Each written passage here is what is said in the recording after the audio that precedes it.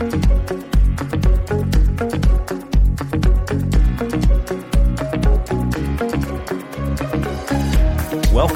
to the Perspectives with Catherine Toon podcast.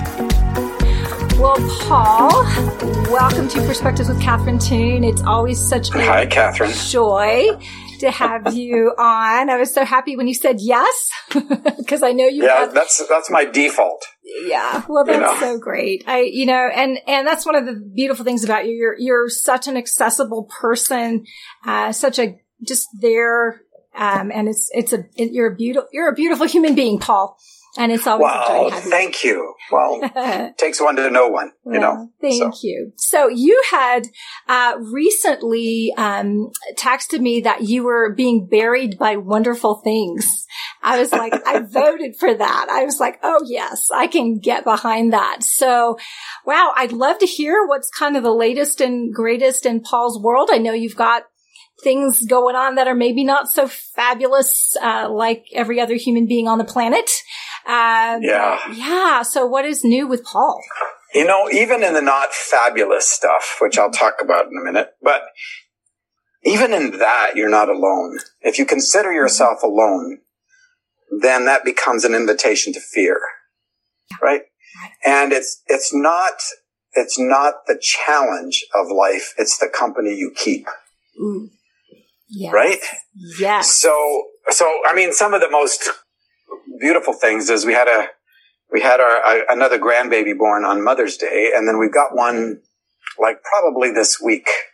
Wow. And then we've got one coming in January. So with the January baby, that'll make 15 grandchildren. Wow. And we're not done. Your cup runs over. That is amazing. Yeah, exactly. If I remember right, when it talked about the arrows, what is that verse? The quivers in your eyes, right? The quiver held 5. So I've got like 3 quivers so far. Three quivers and growing. That's amazing. Oh my goodness, that is so. So that's a beautiful thing. Yeah. One of the challenges, I was diagnosed with epilepsy, and a few months ago, just 2 or 3 months ago. And that is a weird thing because I've never really had anything, I've had accidents and, got hurt in sports and things like that. Serious accidents, right? I mean, but I've never had something. And it was such a surprise. Started with these episodes that now turn out to be seizures, but I didn't know it. And seizures can be very sneaky. They can be not all what everybody thinks they are. Yeah, absolutely. Yeah, so it took me, 3 sets of those things to get serious about them over the course of like 6, 7 months. But they were starting to come more frequently, these sets. I call them episodes. I'm having these episodes, And I don't have any family history of epilepsy. But the neuro guy, the neurologist, believes that it was from a major accident that I had in my early 20s, which is kind of a wild story. I was a pedestrian, and the last memory about it I have is I was going down a street to a 4-way major street called Division Street in Gresham, Oregon. And I was actually going to pick up a car that a friend of mine had used, Kim Warren. She'd lent me her car, and it was over in the church parking lot across the street. And so I was, I had a soccer ball with me and was going down the hill. It appears that a young 17-year-old high-risk driver knocked me 2 houses down the street and almost killed me. Yeah. That is the grace of God that you survived that. 2 houses down. Yeah. Oh. And at the same time as I landed in the street, the senior pastor of the church that I was working for, which I only did for an organized church about 2.5 years of my life. But he was walking out the door to get in his car to go to the airport because he was going to go speak somewhere. And I land in front of his house, and he's an ex-EMT. Go figure. Go figure. So he was on me instantly, and an off-duty ambulance happened to be coming up division, and 2 cops just going off duty were coming the other way. So they all converge. Wow. And they said I never lost consciousness, but they said that I was caught in a cerebral loop. I would ask, so what happened, and they'd say, well, you were hit and almost killed by a car. It's a really major accident. I go, oh, so what happened, and over and over and over again. Well, they got me to the hospital. They had to do surgery without anesthetics because of the head injury. They were afraid that knocked me into a coma that I couldn't come out of. Sure. And a couple days later, they said I screamed a lot during the operations. Thankfully, I don't remember any of that. They might remember, but... yeah, really. Okay. And a couple days later, I come to conscious awareness in the hospital. And I know I'm in a hospital. That's obvious. But I don't know what year it is. I don't know. I don't know anything. I don't know any relationship. I don't know anybody who walks in the door. I don't know what country I'm in. Wow. Because I'm a missionary kid, so I've got this multicultural background. Right. And I'm like, huh. And Kim comes to visit me, who was a friend at the time. And she walks in the door, bursts into tears, and leaves. Aww. And I'm like, huh. Wow. I wonder who that was. She's cute. That's my thought, And here I am with this major head injury. But I have total amnesia, except for one relationship. Jesus. Wow. The only relationship that made it through. And I knew that I was in the arms of someone who loved me, which was a major thing at that time because I didn't actually trust God. Wow. If you forgot to distrust God. 2 weeks before this, I'd have said, yeah, I believe in God, Wow. There's a big difference between believing in God and actually trusting God. Those who believe in God get involved in religion. Right. Because in religion, you just have to know what you're supposed to do. You don't actually have to trust God. Right. And God's an idea. And so you give yourself to that idea. And because that idea comes along with a lot of other baggage. Like if you don't, yes. You're going to go to hell, That's right. So, get your baggage. Yeah. And if I look back at that period of time where I didn't know who I was or no history, it was one of the most peaceful times in my life because I had no baggage. Wow. I mean, I had no addictions. I had no baggage. And I didn't have any relationships that were difficult. I didn't know anything. Wow.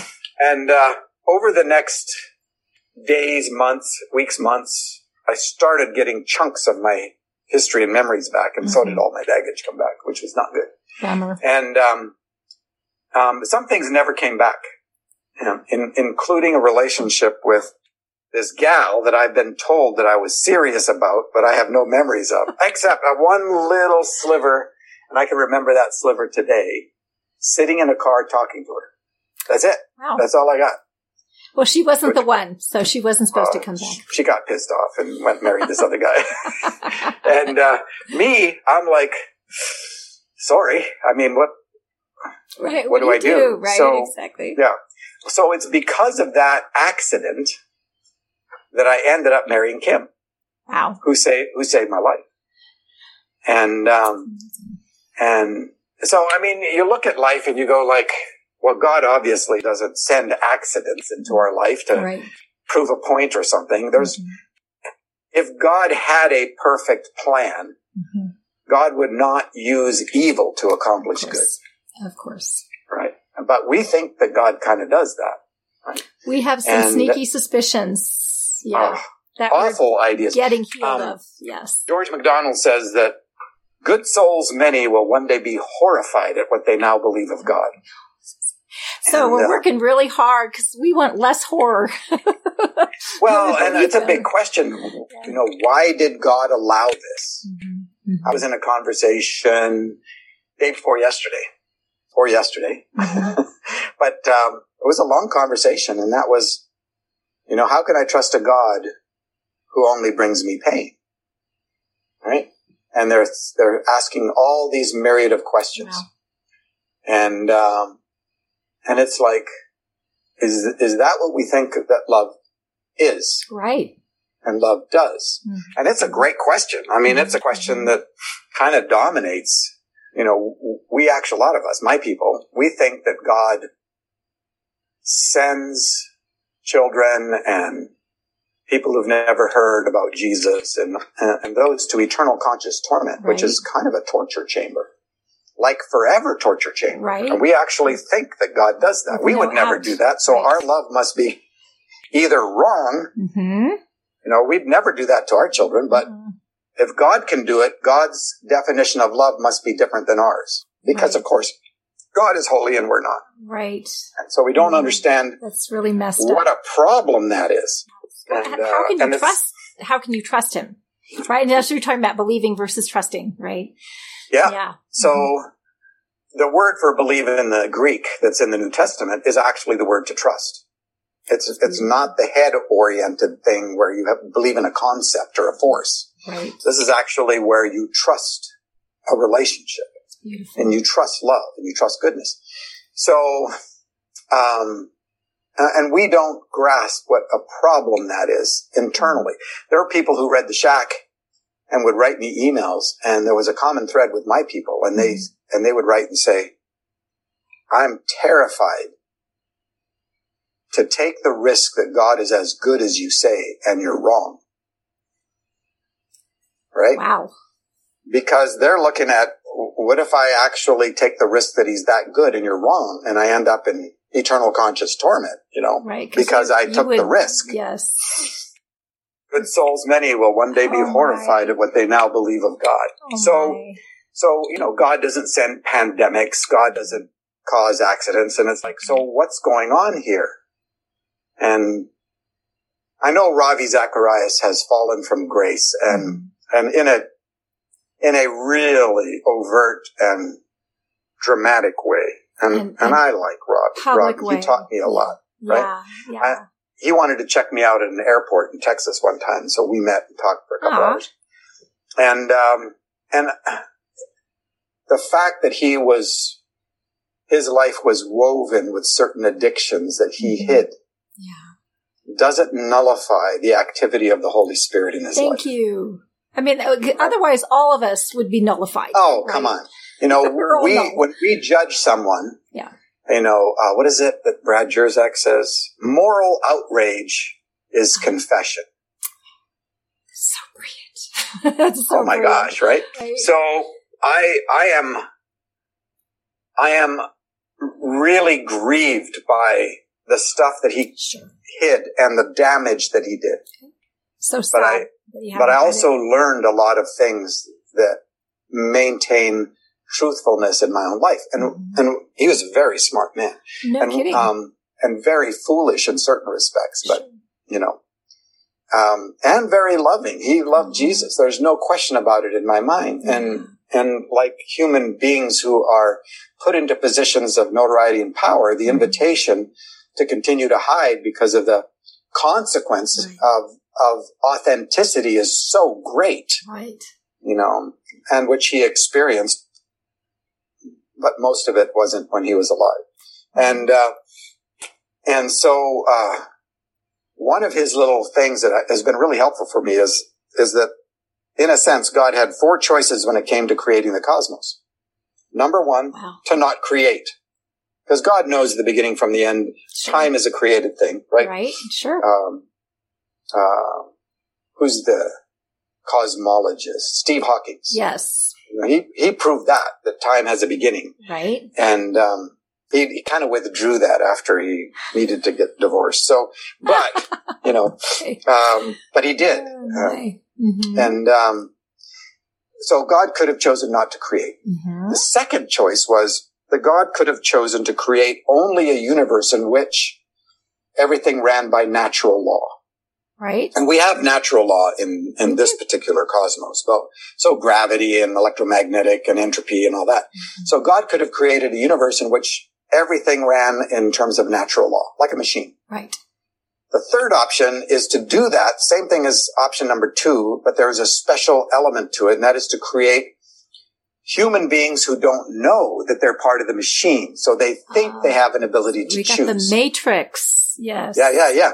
So they are caught, but they don't have an ability for personal agency. Right. But they think they do. So they live in bliss. They never make a mistake. What was that movie where nobody knew that you could say no, right? There was a movie about that. I don't think I know that one. That's so fascinating. Oh, it's wild. And one guy, the main character, finds out he can lie. Everybody tells the truth in very blunt kinds of ways and deals with it, but he can lie.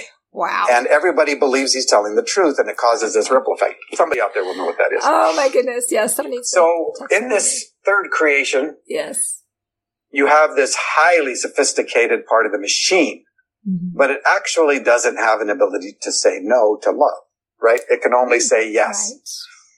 Right. And so it lives in this eternal bliss kind of thing. And then, which frankly, a lot of my people, Christians, believe that's what happens post-mortem. Right. Right. Everything gets taken away, and now you don't have an ability to say no anymore. And so, which makes God maniacal, mad scientist. Absolutely. Right? Because if God takes away your ability to choose at any point, then the period of creation doesn't actually matter. It's eternity in which you don't have an ability to choose that actually matters. Right. Isn't that amazing? And you can't say yes to love if you can't say no to love. Because it's not love. So the fourth creation, which happens to be the one that we are in, where natural law does function, right? But this incredibly special creation called a human being has personal agency. And they have this power to say no to love. Wow. Right? If you can't say no, then your yes doesn't matter. Exactly. Like in creation number 3.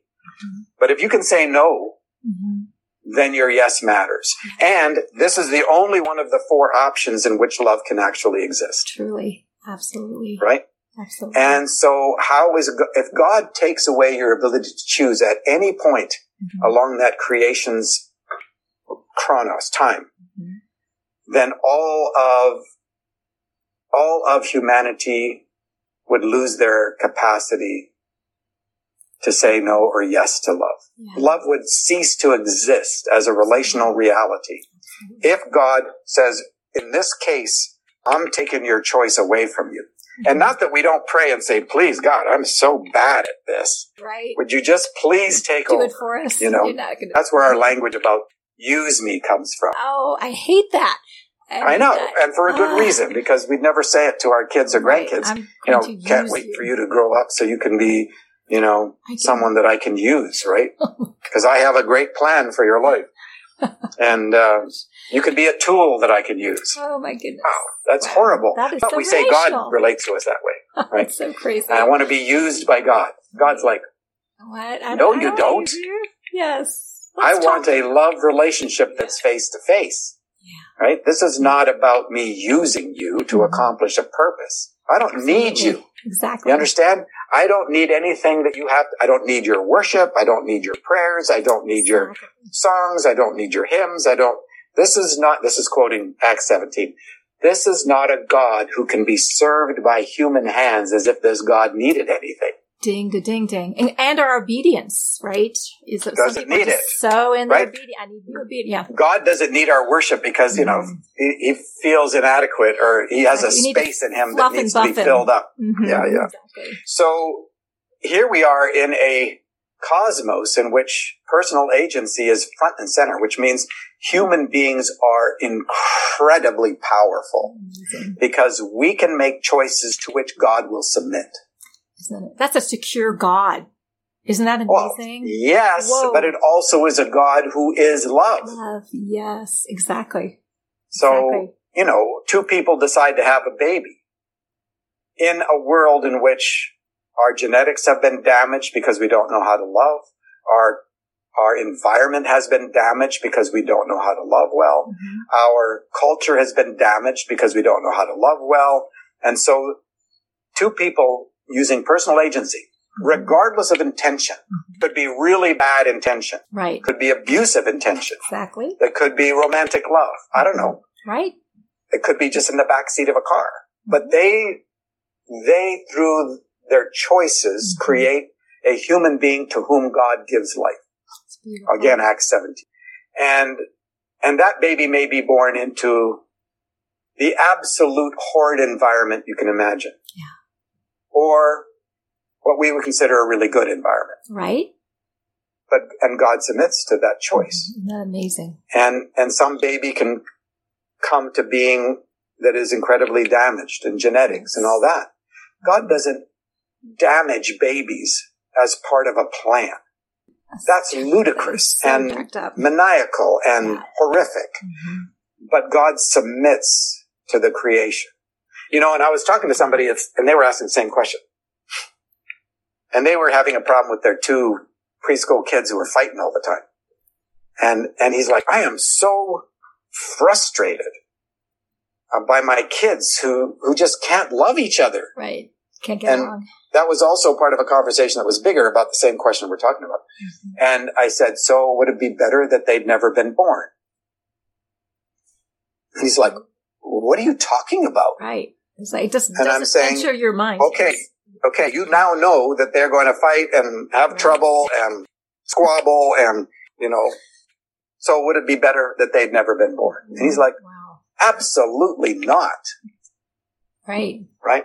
And so as damaged as we are, if we were to say, Papa God, would it have been better that we'd never been born? It's like, absolutely not. And this is a God that then submits to the damage that we create. This is a God who won't leave us in the damage we create. This is a God who will not turn his face away, which is, when we say, well, God can't look on sin. It's like, who do you think Jesus is? Like he's in the middle of it all the time. And like a substandard version. Right? Yeah. Well, that's a half a verse, right? Right, exactly. You can read the other half. Exactly. Habakkuk is saying, mm-hmm.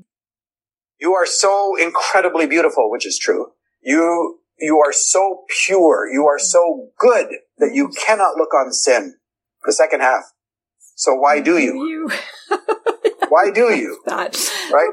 And so we take a half a verse and make a doctrine out of it. And it's like, no, that's not how this is. This is not a God who ever separates himself from our damage. Exactly. That's what we need him the most. And is in it with us. Mm-hmm. We're never alone, right? Which is the big lie, that we're separated from God. Yes.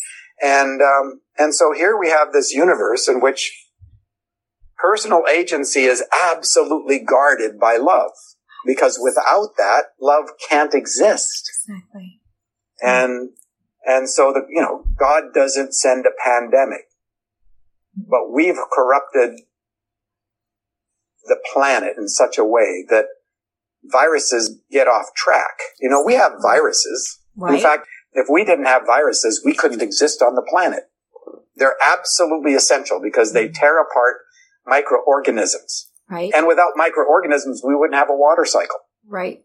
They float up, and that's a lot of what our rain is. It's based on not just dust, but gathering around microorganisms. Right. And we would just be one microbial soup without viruses. They have an incredibly important task to do. But they get out of whack. The whole earth creation groans, waiting for us to come to our senses. Ding, ding, ding. Yes. Yeah. Mm-hmm. And so, all that to talk about the fact that I have epilepsy caused by this accident that tore the myelin off it was the sheath in my neurocircuits, and now they're sparking and burning. My neurologist says, which is it's a great illustration. He says, think of it as your brain is a forest. And it's got major highways that run through the forest. And off in the corner of the woods, there's these 2 crazy guys lighting fires.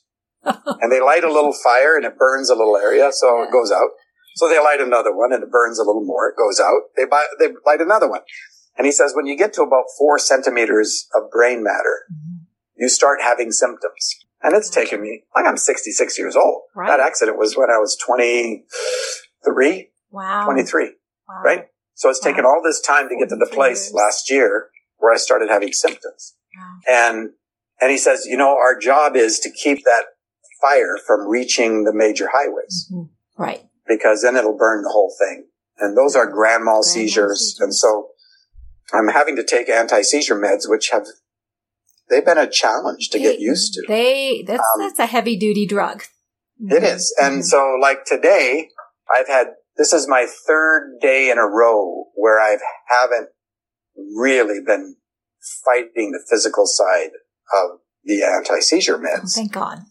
coupled with the cycle of these seizures, right? Mm-hmm. I don't understand it all, but here's a crazy thing. I don't have any fear about any of this at all, right? I just don't. And I think a lot of that has been because I've spent so much time learning how to simply live inside the grace of the moment, just staying inside the present.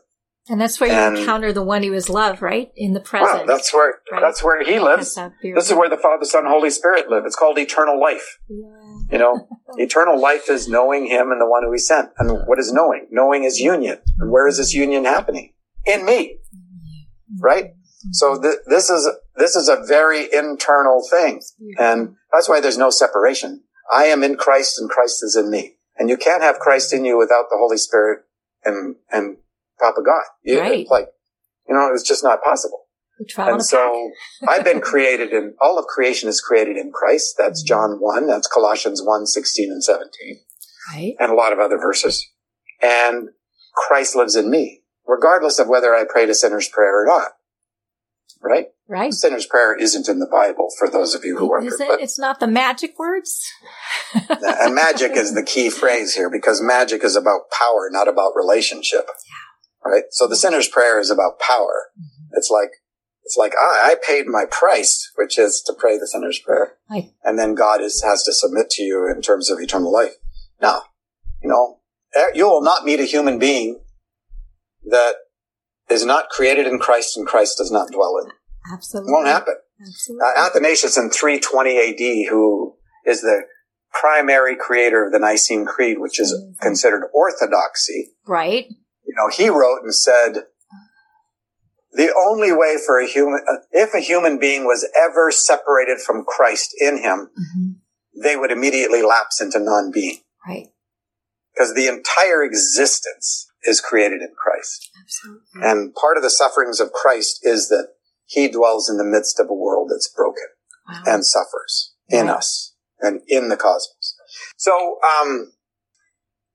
epilepsy is an interesting thing, and dealing with the episodes and stuff really had a positive impact on me, which is wild. Amazing. It's like one of the things that my kind of epilepsy, which is frontal temporal lobe focal point epilepsy. Okay. And that means it's in the frontal side of the left, which is my data center. Oh. So one of the things that I really have a hard time with is people's names. Really. And it's been happening for a couple of years. It's just been getting worse. And I'll know where I know them from. I'll know how we met. I know all the circumstances around it. Yeah. I know I love them. Wow. The relationship elements are all there. I just don't know their name. And I'll tell them, you know what? And I found that if it's important for that person that I know their name, it will be there.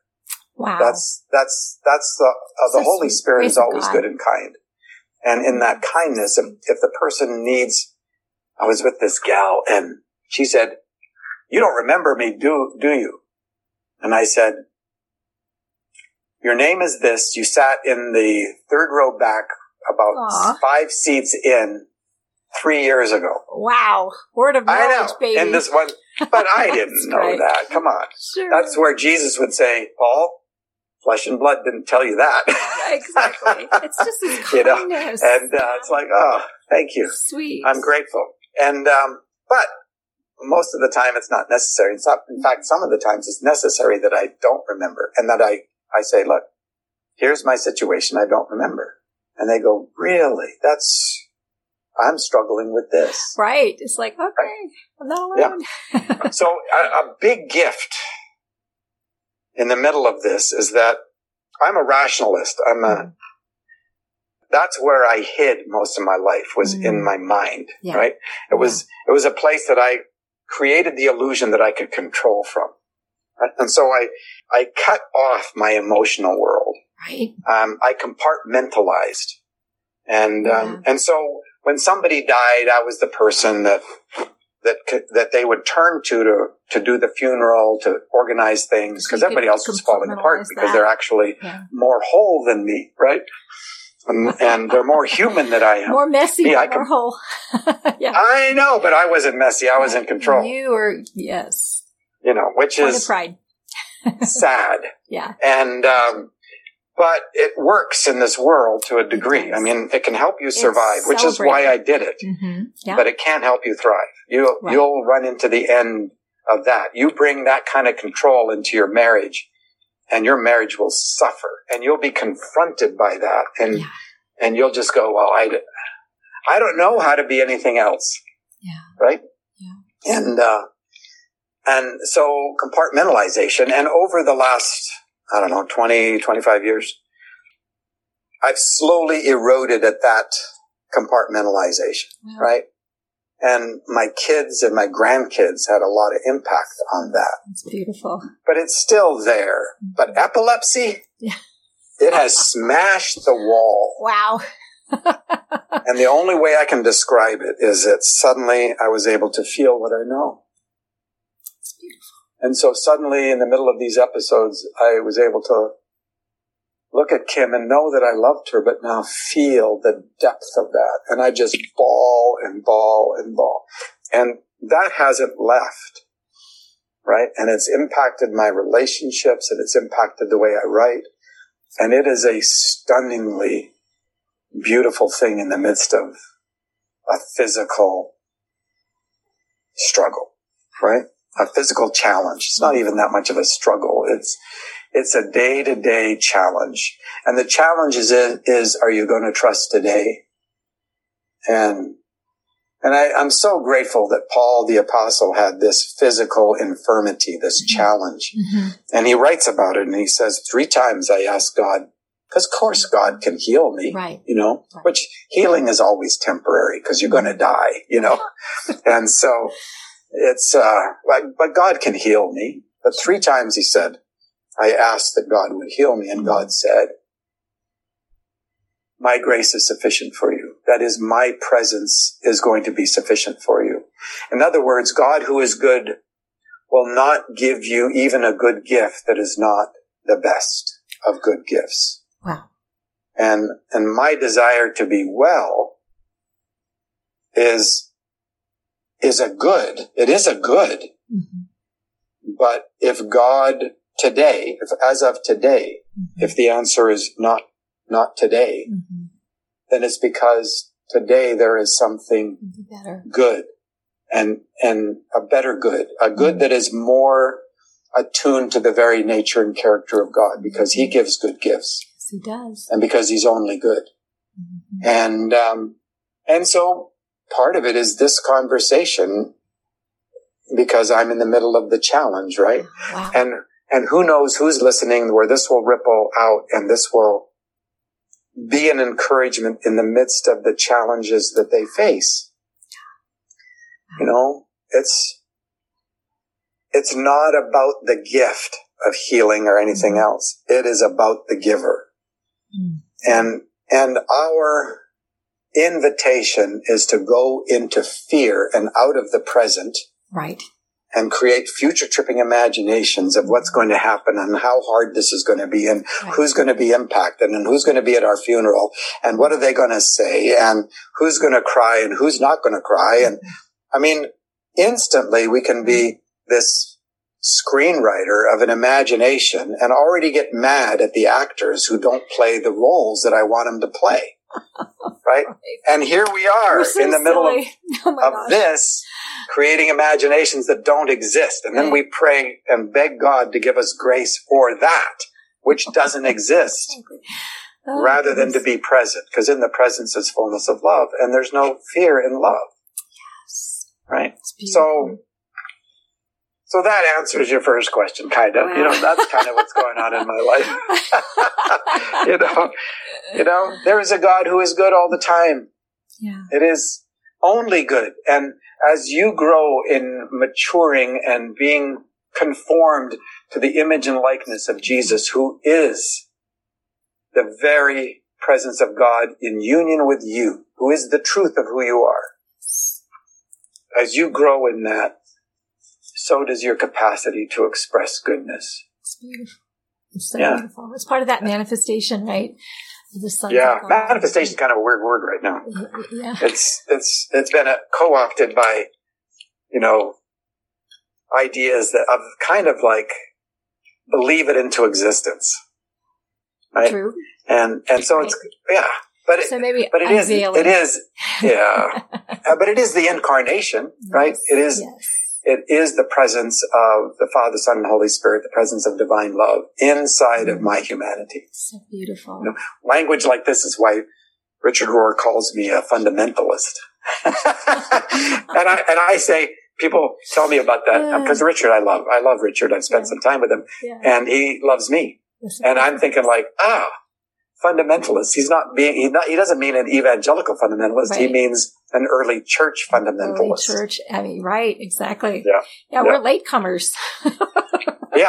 Modern evangelicals, my people and my history. Right. We are very recent on the palette of history, Yeah. That's why orthodoxy is such an interesting word to actually discuss and, see what that actually means, right?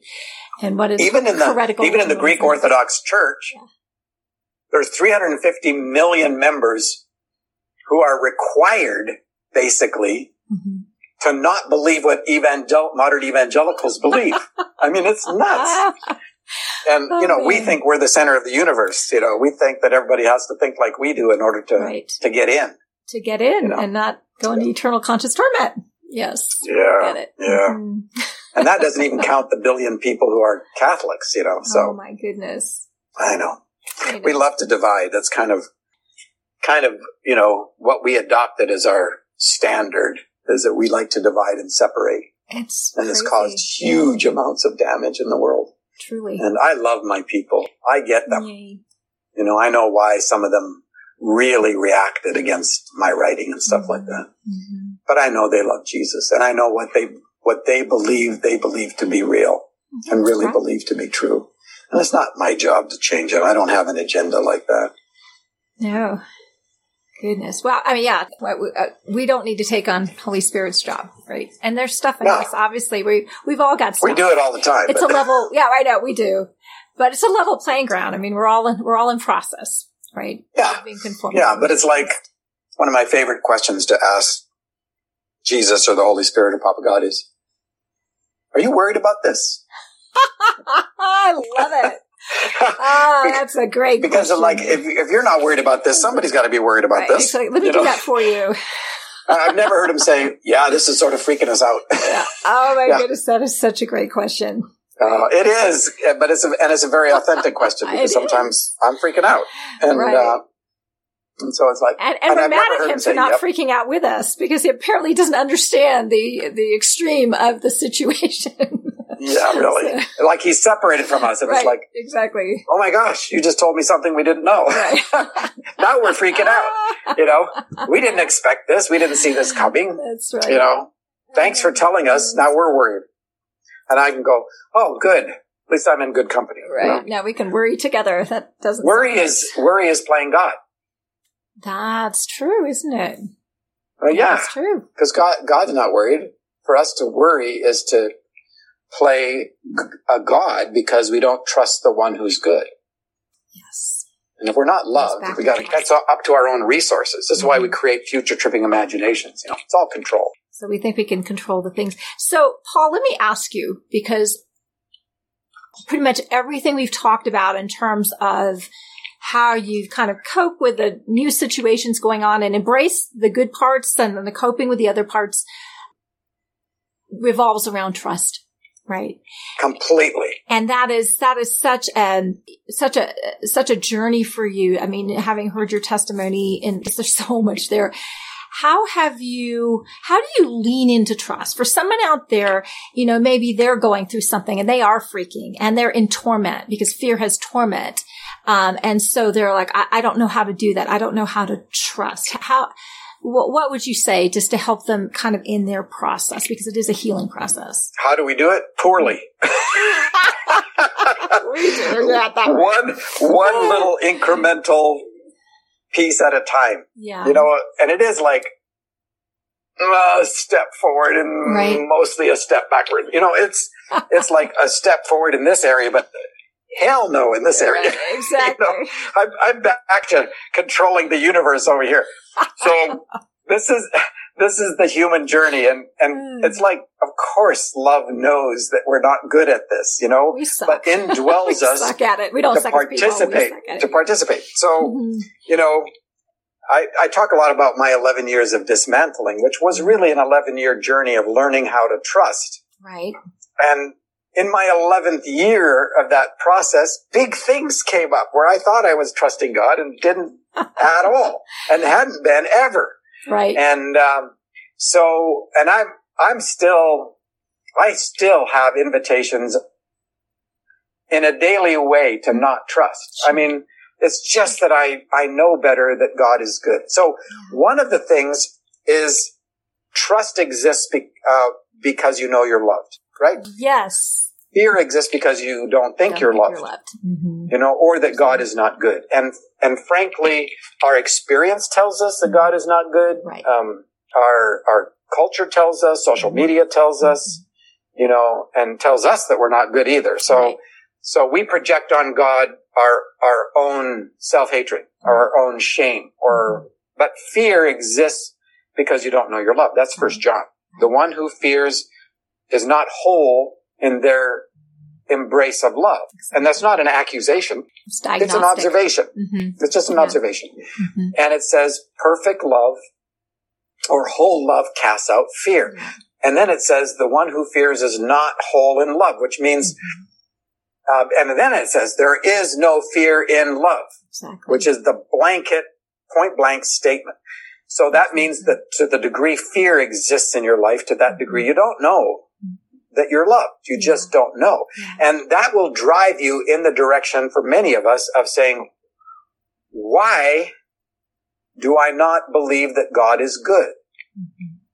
And those are really important questions, because frankly, you can try to conjure it up all you want. But if you don't believe that God is good, and there are reasons for that, you're never going to trust God. Why would you? Exactly. You don't trust people you don't think are good. Yeah. I know. And we project that on the face of God. Sure. So it's a journey of learning how to trust. And I think a lot of us do love religion because you don't have to trust. And, you just have to know what you're supposed to do. Check the boxes. And then you can be mad at those who haven't done as well as you. And then you can hide from those that are doing better than you. That's right. It's all this comparison thing. And then, you run out of energy trying to do it, so you give up. Right. But it is at the core of this is Jesus saying, who do you say that I am? And we go like, my goodness. You're kind of an SOB, Right. And you know what? God is not afraid of that conversation. No, he loves those conversations. If you can't let it all out with God, I don't know, it's I couldn't most of my life. Yeah. Well, you thought you were going to spin out to eternal conscious torment. That's true. That happened. Yeah. And I wasn't used to being honest with anybody. Yeah. Lying was a survival skill. Yeah. And you probably got that honestly, Paul, right? Like most of us in our, while we look at our ridiculousness, our silliness, our brokenness, our messiness, our ugliness, whatever. I mean, so much of that we need to look at because it does need to be healed, but not be condemned in the process because we got it honestly. And, and so there were reasons why that happened. And there were reasons why you chose to go with it and whatever. And it's a struggle, but I think it's so important as we see that in ourselves that we're not beating ourselves up, because God's not, right? And so, why does it take so long to come to healing? Right? It's because we're so incredibly crafted that even when you come to a semblance of wholeness, there are places that are still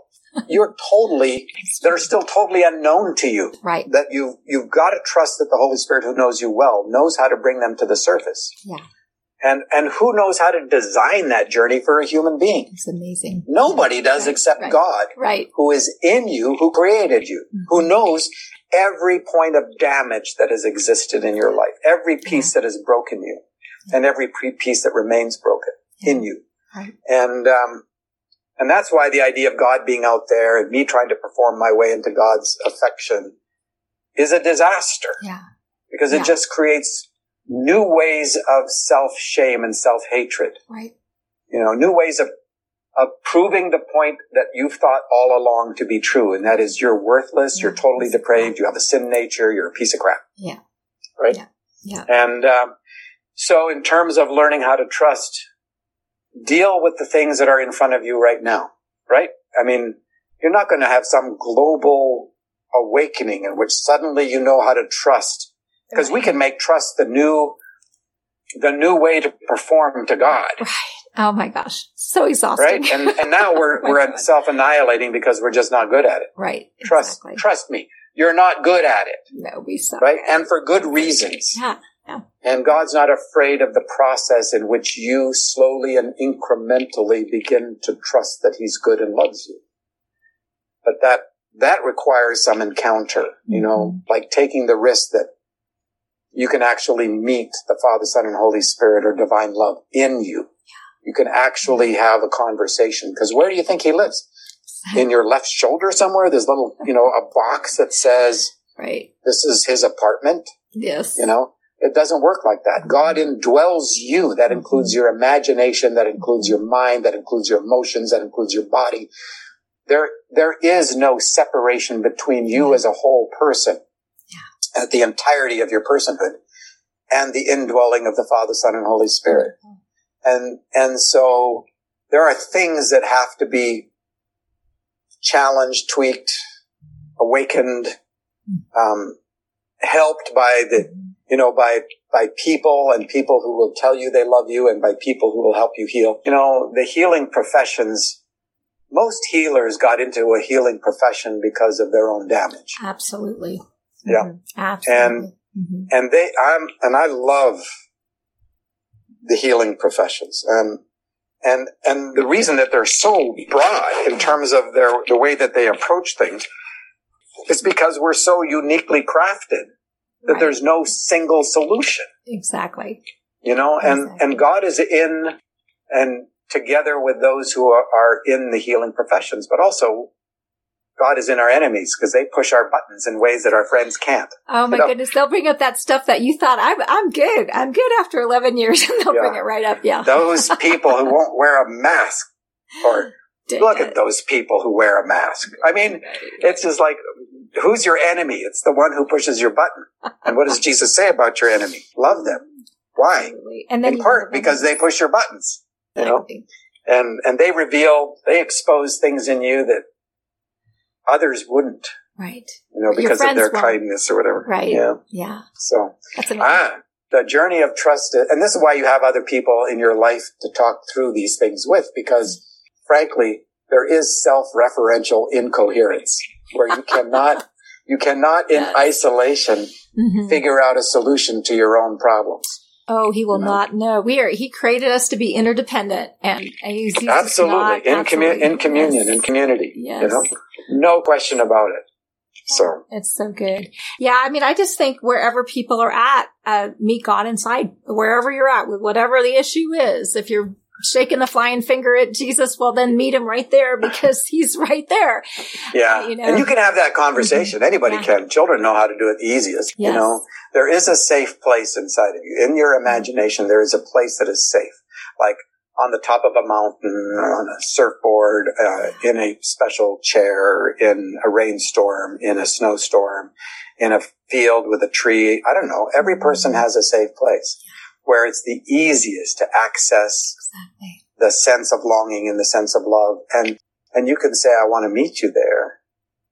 And you could, whatever language that doesn't trigger you. And that could be, I can't say Jesus, or I can't, I can say divine love, or I can say good, I have friends who are trafficked women. They were trafficked, and not just a few of them, but when they meet with divine love, it's a commonality with them that divine love comes to them in that safe place as a black Labrador retriever.